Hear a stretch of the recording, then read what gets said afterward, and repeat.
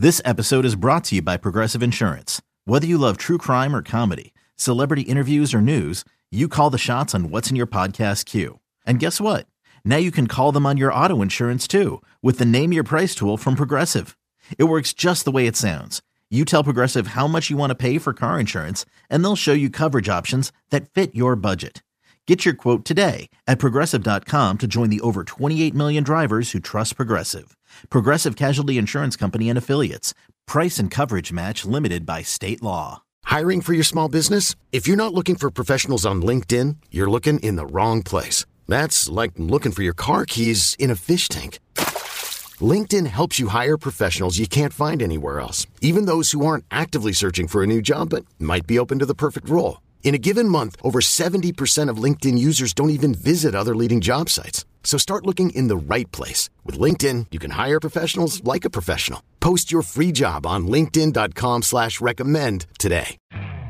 You could spend the weekend doing the same old whatever, or you could conquer the weekend in the all-new Hyundai Santa Fe. Visit HyundaiUSA.com for more details. Hyundai, there's joy in every journey. It's time to get in the zone. Time to get in the zone with the 49ers web zone. This is the No Huddle Podcast with Al, Zane, and Brian. What is up, 49er faithful? This is Odyssey Sports, 49ers web zone, No Huddle Podcast. I am Brian Rennick.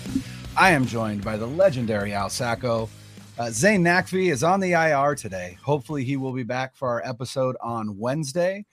But we are here to discuss all things Brock Purdy and nothing but Brock Purdy on this episode. No, what a performance by the 49ers. What a performance by that defense. And Brock Purdy definitely did not seem like the moment was too big for him for the second week in a row. Al, how did you feel watching that game? I'm trying to remember the last time I got as pumped up as I did in that game. And I feel like, especially the past couple of years, I just look at everything very even keel and very like, all right, let's see what happens next. I kind of miss having that sort of fan vibe to things a little bit. And I kind of had it in this game, and it was hard for me not to get excited. And it's not anything against anybody else, not against anything against Trey Lance. It's not anything against Jimmy Garoppolo. There's just something about this dude. There's just something about the story. There's just something about him going out there and the team with the 7th round, last pick in the draft. Yeah. First start, putting an absolute ass whooping on Tampa Bay. It wasn't like, oh, they played pretty well, they won the game. From the word go, they whooped their ass. And it was just awesome. And the touchdown at the end of the half to make it 28-0, just throwing a dime. Like, you're just like, he's getting crushed and just flinging it out there, and it's a touchdown. And I was just like, hell yeah, dude. Like, that was awesome. I don't remember last time I've been that excited in the first half of a game. Yeah, that's a great point. I've tried since becoming a content creator. I hate saying that. I hate saying like that this is anything other than fans coming together and talking about their favorite football team. But I really have tried to remove myself a little bit in terms of my fandom in order to be, I would say, a little bit more even keel in how I view the team and in how I view the moves that they make, all that stuff, right? I'm trying to take a little bit of the fan out of it. But for whatever reason, this Brock Purdy thing, I mean, we got the shirts. I started selling the shirts. I made that. Like, there's just something about the excitement of what this is. And I really can't put my finger on it, but I just know that it's exciting. And I know that it has gotten the entire fan base excited. And there are some ridiculous conversations happening, and we don't need to get into things like that. But what I am excited to talk about is just how dominant this team is currently and what that means moving forward, at least this season. We don't need to look forward to 2023. It is what it is. I'm riding this Brock Purdy hype train until the wheels fall off. And it feels like that's going to be the playoffs. It doesn't even feel that way. It is going to be the playoffs. Mm-hmm. The question is, how far can they get in the playoffs? And just to stay back on the quarterback thing, because it is relevant in a sense that you talked about how excited you are. I talked about how excited I am. And whether it happened on purpose or just organically or whatever, Trey Lance versus Jimmy Garoppolo and the way that Jimmy Garoppolo has become this polarizing figure, it's sort of been a stress. It hasn't been fun. It's like us against them. It's a weird vibe. You're still rooting for the team, but even when they do well, there's like these anti-Jimmy people and pro-Jimmy people and anti-Trey people and pro-Trey people. And it's kind of messed up, man. Like, and it's just kind of grown into that the last 2 years. And I think with Purdy, you just have just a dude everybody's kind of rooting for, like kind of behind him again, because no matter what he does, Brian, for the rest of his career, whether he flames out in the next few games, whether he's the starter for the next 10 years, whether he's a solid, whatever it is, it's all house's money. Absolutely all of it. And nobody can really come in and say like, oh, well, he's a bust or this. No, nobody expects anything out of this guy ever. And for him to do what he's doing, and I do want to talk about the team because it is crazy, I think, where I think they could be headed. But I do want to throw some Purdy stats out there because, again, you just keep hearing these things. And let me start, I guess, when the game started, the first play he checks out of the play. And he just checks into a sack, basically, right? And you're crown of the helmet into his ear hole. Yeah, and you're just like, oh, shit. Yeah. And then he throws the second play. It looked like maybe Debo wasn't looking when he threw it out in the flat. And you're like, all right, what's going on? But that was it. That was the hiccup. That was all. And he continues to look the part, right, in every way. And he's the first rookie in the Super Bowl era with at least 2 TD passes, 1 rushing TD, and a passer rating of at least 125 in their first career start. Now, this was a stat that really stuck out to me. And again, it started with the polarizing stuff. And I'm going to tell you why the polarizing stuff doesn't matter. It's not about him versus Jimmy. It's about what this does for the team. So Benjamin Solak tweeted this out, and a fan named Andrew Mott actually brought it to my attention because I hadn't seen it. So thank him for that. Purdy's 2 TD passes were 20 plus yards downfield outside the numbers. That's as many as Garoppolo had in the last 2 years. 3 years. Is it 3 years? Okay. 3 years. Yeah. So, and then, I think a lot of people understood it, but then you had some people chiming in like, well, it's not about him versus Jimmy and Jimmy wins. Well, no, here's why it's relevant. It's relevant because the Niners now, it's a different element to the offense. Yeah. And if they're getting plays like that, it's a different element to the offense. The 49ers had 3 touchdowns of 25 plus yards in this game. Do you know how many they had in the previous 12 games? 7. Okay.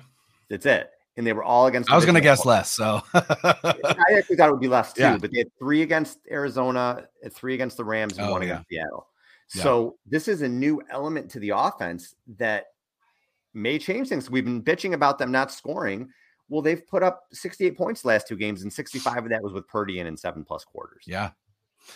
Yeah, and that's a little bit of what we talked about when it came to Trey Lance in this offense, right? We talked about Jimmy Garoppolo and why Jimmy Garoppolo has been successful in this offense. And he's been successful in this offense because he's incredibly efficient. And that's great.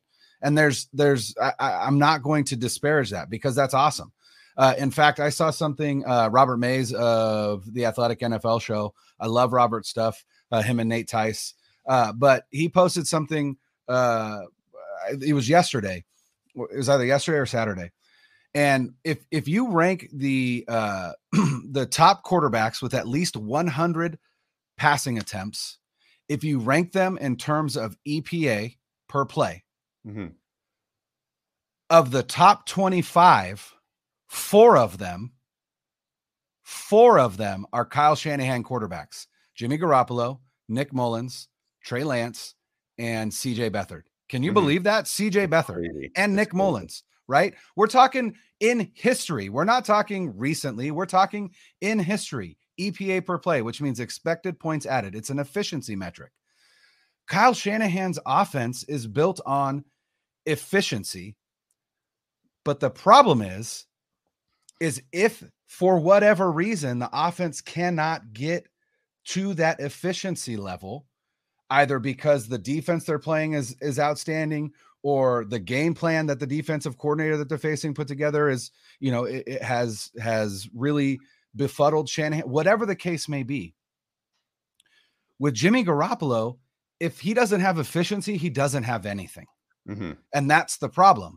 Now with Trey Lance, what we said was he's not going to be as efficient as Jimmy Garoppolo. We already knew that going in. He's not going to be. That's not part of his game. But what he can be is more dangerous in picking up chunk yardage, right? More dangerous in the deeper levels of the field, where if you can attack there, then your inability to be efficient gets masked a little bit because you are picking up chunk plays. You're getting long touchdowns, things like that.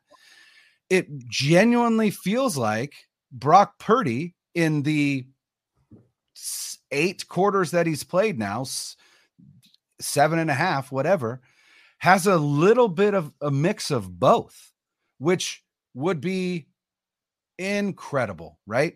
He has the moxie to go deep where Jimmy doesn't, but he also has the wherewithal to read the field, make the right read, and get the ball where it needs to go. And that's where Trey is struggling. And I think that comes from Purdy's experience at the college level, 4 years as a starter, right? And so it's almost like the best of both worlds, right? You've got the big, from what we've seen so far, the big playability of Trey Lance married with the efficiency of Jimmy Garoppolo. And now you've got Brock Purdy. Now, again, small sample size. We're talking 2 games, right? But that to me is what's most exciting. And you look at the way they just came out and just, again, put it on. They did have film on him now. It's not like they came in where they had a lot of film on him, but at least they had something to see. And they came out and just blew the doors off Tampa Bay in the first half, up 28-0. They outgained them 290-11 in the first half. They had 19 first downs to Tampa Bay's 5. And Purdy was 14 of 18 for 185 and 2 touchdowns. And did he make mistakes? Yeah, he threw an interception that got called back. But what did he do the next, however, it was a play or two after, whatever. Next play. No, the very next play was the Ayuk touchdown. Yeah. Like, just shake it off. That was, it off and it wasn't I tweeted that out. I was saying, I tweeted that earlier today. That was my favorite moment in the entire game, was his ability to shake that off and literally throw a touchdown of 25 plus air yards the next play to Brandon Ayuk. And Amazing. It wasn't something that was, hey, Kyle drew it up, he's running wide open, where he got hammered and he just saw something and he chucked it down there and there you go. And that's the type of plays we haven't seen out of this offense. We haven't. Well, and what I heard, I listened to 49ers Talk with Matt Mayoko and Jennifer Lee Chan yesterday after the game, and I believe it was one of them. Ayuk was asked about that play, and he said that play wasn't even in the game plan. That was something that either Bobby Slowick or Kyle Shanahan saw on the sideline and said, you know what? We have this play in our arsenal. It's not in our game plan. Let's use this one right now. Let's take advantage of it. And so that's what they did. It's that what they call a sluggo, a slant and go, right? Ayuk fakes the slant and then goes. And I know that ball died to Ayuk. He had to wait for it and then turned around to run it in. But I think part of that was Purdy didn't have anywhere to step up, right? There was literally a guy bearing down on him. He got lit up on that play. He couldn't step fully into it. And so he got as much as he could. If he had more runway, more room to step up, I think he would have led Ayuk. And so again, does Purdy have the biggest arm? Absolutely not. Does he have enough arm to succeed in this offense? It seems that he does. It looks that way. And again, with the scoring thing now, so the Niners had started to get it going a little bit prior to Purdy going in, but it was still inconsistent. So they put up 31 on the Rams, and we said, okay, let's pump the brakes because it's the Rams. And then they put up 22 on the Chargers, and that was a slog. Then they come out to Arizona, and it looks like they're firing on all cylinders, right? They look great, but then the next week against New Orleans, again, it's just 13 points. Well, now the last 2 weeks, they've had really no trouble scoring at all. And we'll see now. We'll get into this Debo stuff in a little while and update on that and talk about what we think of it. But what you're seeing is maybe this guy, and again, he could flame out. We don't know. Sure. But maybe he's just exactly what Kyle's been looking for. He doesn't have the mobility of Trey, but he could run.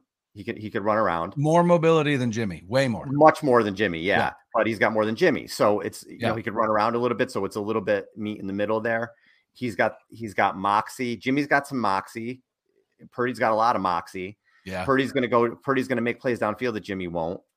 But he's going to be more efficient, you know, in the intermediate than Lance would be. So maybe he's just exactly what they're looking for. So, and we'll get into You know what? I hope we have that problem. I hope in 2 months we're talking about what the hell are we going to do next year. I really do. I hope that we have a comment here that says, just imagine how good Trey can be once he gets that experience. And that's been it, right? That's been the argument. That's been the argument for Trey. He just doesn't have the experience.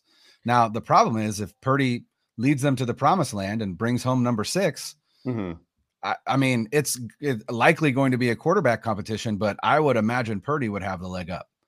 But we'll see. Obviously, that's a problem. Like you said, Al, I would absolutely love to have. Love it. I would love to have that problem where we've got this rookie quarterback that led us to a 6th Lombardi, and we've got this 3rd-year starter who we spent a boatload of capital on, but ultimately doesn't matter. No, because we brought home number 6. Did he bring it home? No.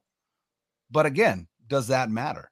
And to me, the answer is no. Now, do I think that Trey should have an opportunity to win the job? 100%.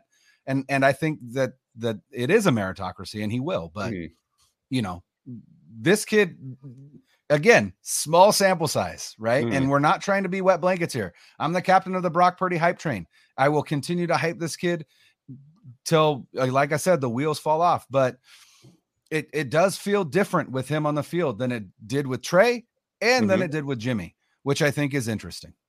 Yeah, right. There's something to that's undeniable. In this Tampa Bay defense, Tampa hasn't been really good this year, but a lot of that's been because of the offense. Tampa Bay now the Bucs scoring percentage on defense is 29.6.